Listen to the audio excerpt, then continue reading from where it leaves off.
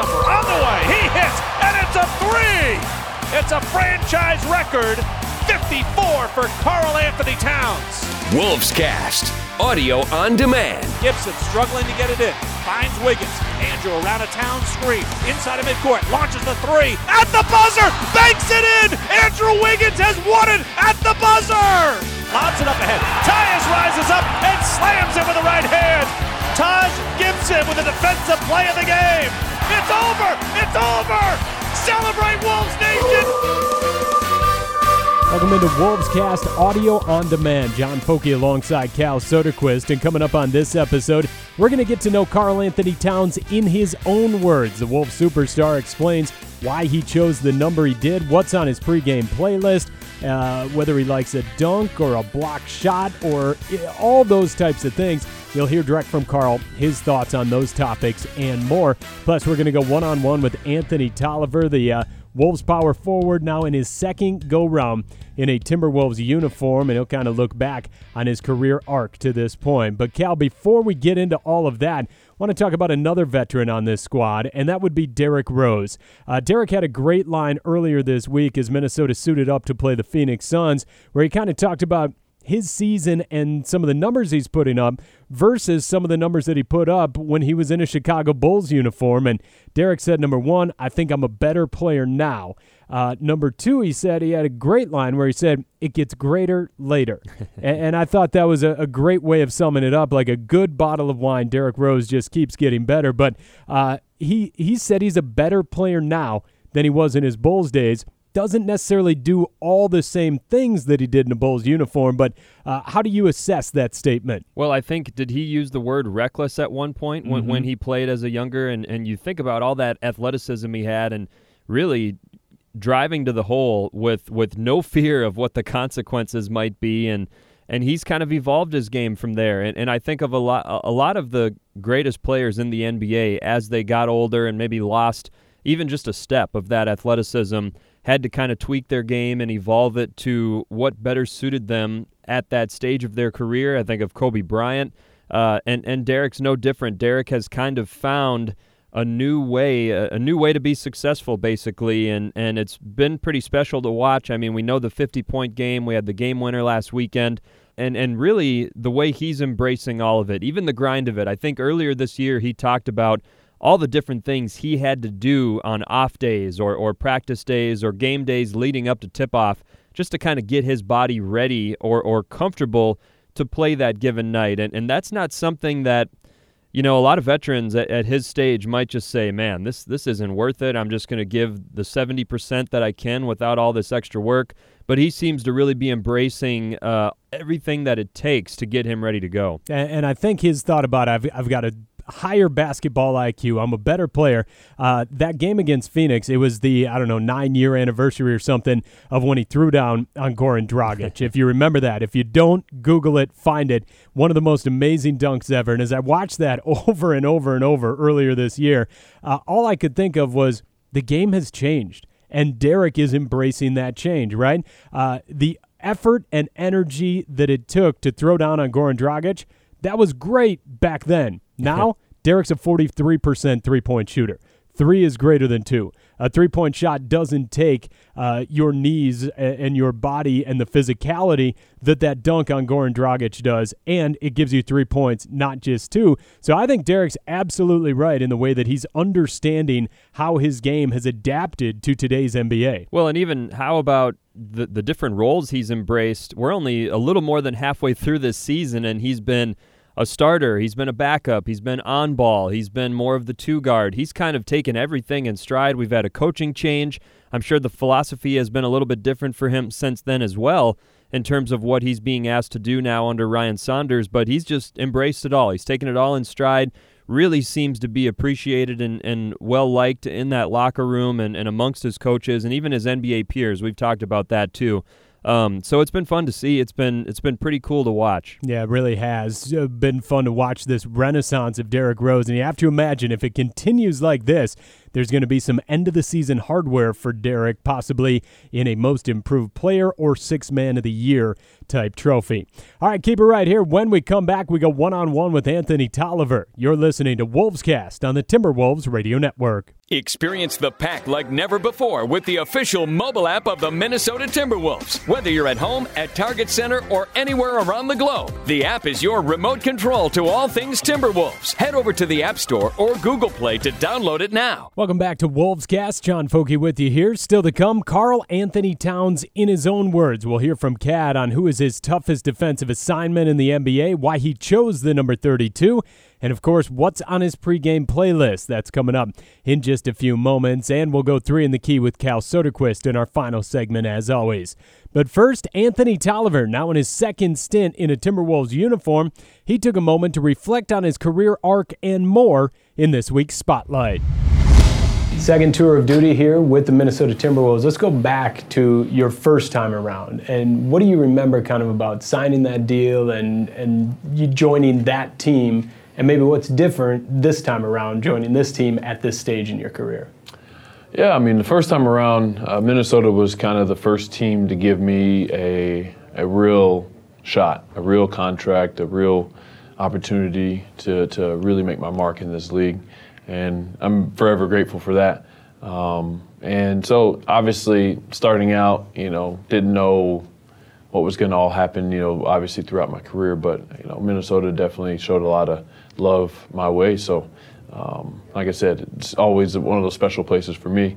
And then now, obviously I'm 33, been in the league. This is my 11th year now. So, definitely a different position and, a lot more talent here, overall. And, obviously making the playoffs last year, they're on the up, up and up instead of trying to figure it all out or trying to rebuild. So, definitely looking forward to, joining this team and helping them to achieve as many goals as possible. Is it kind of fun to think, young Anthony Tolliver just starting out back then, now been around the block, you come in as a veteran versus trying to learn everything back in that first time? Yeah, I mean, it's different. But even then it was kind of crazy because at the time, even though I was young and upcoming, I was probably still one of the oldest guys on the team. It was a super young team. So a completely different situation now. Like you said, this team here, we're not in rebuild mode. We're in win now mode. So definitely a different attitude coming in and just trying to, like I said, do my part and help the team however I can. And in between two stints with Minnesota, you played for a number of different teams. Mm-hmm. What were some of maybe the lessons or experiences that you had with those other organizations that you bring a different mindset to this team? Well, I've been a part of playoff teams. I've been a part of non-playoff teams. I've been a part of horrible teams. I've been a part of really good teams and teams that barely missed the playoffs and, teams that barely made it. So kind of seen it all at this point. So I think I have a wealth of knowledge and experience now that can definitely help the young guys out with and, complement the older guys that have been around a little bit more with. So just being through a lot of that, playing in the playoffs and understanding what it takes to get there, I think that can definitely help the guys who haven't been there before to prepare for the next steps. And I think of your game when you first came in, it was rebounding, it was hustle, it was defense, and those are still staples of what you do, but now you've added a three-point shot. Mm-hmm. How important was it for you to just continue to evolve your game as the game itself evolves so that you do end up with these different teams and those different experiences? Well, I mean, just from a very young age, thinking back to high school, I understood the importance of me being able to stretch the floor. I kind of saw the beginning of the stretch four happening whenever I was younger.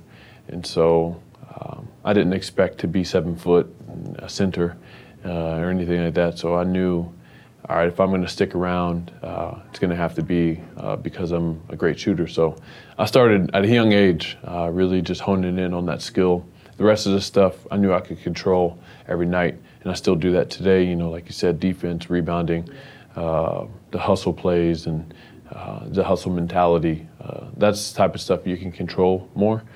You can't control shooting as much. You can't control scoring as much, but the things you can control, I try and, bank on those things every night. And then, the shooting and all that stuff becomes icing on the cake.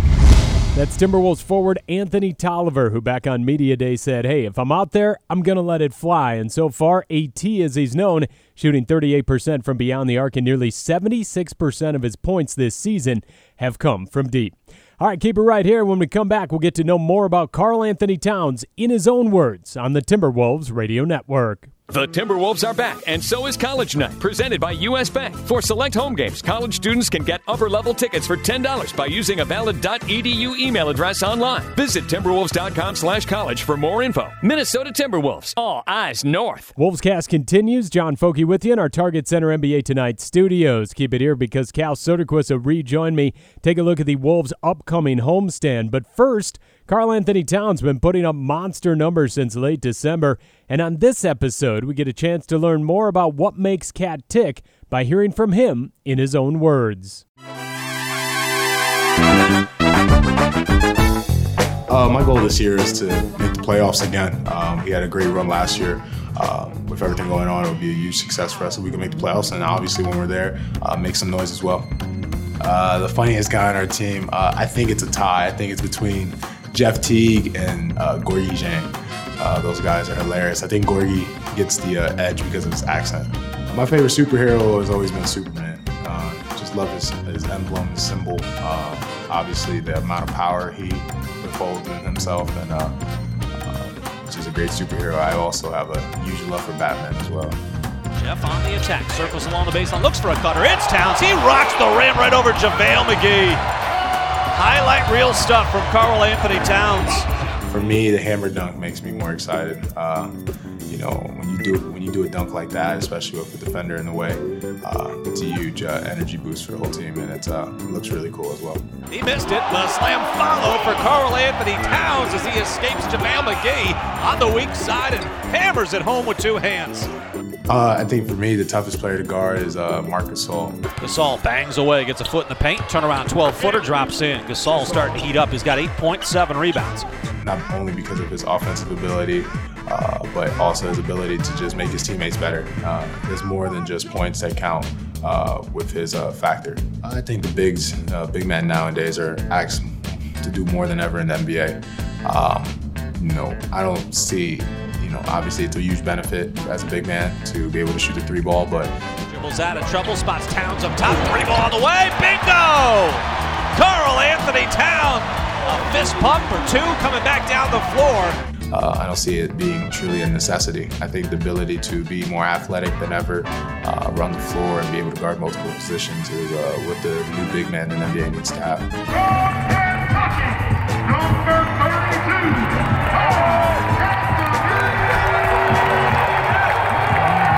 I chose number 32 because my dad wore it back in the day in college, and always wanted to be like my dad, but I also love Magic Johnson. I've always wanted to play like Magic Johnson, so I wore the number because of those two people.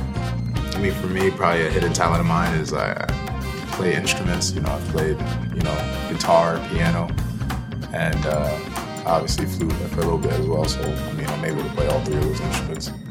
My pregame playlist usually consists of J. Cole, Kendrick, maybe some slow songs as well.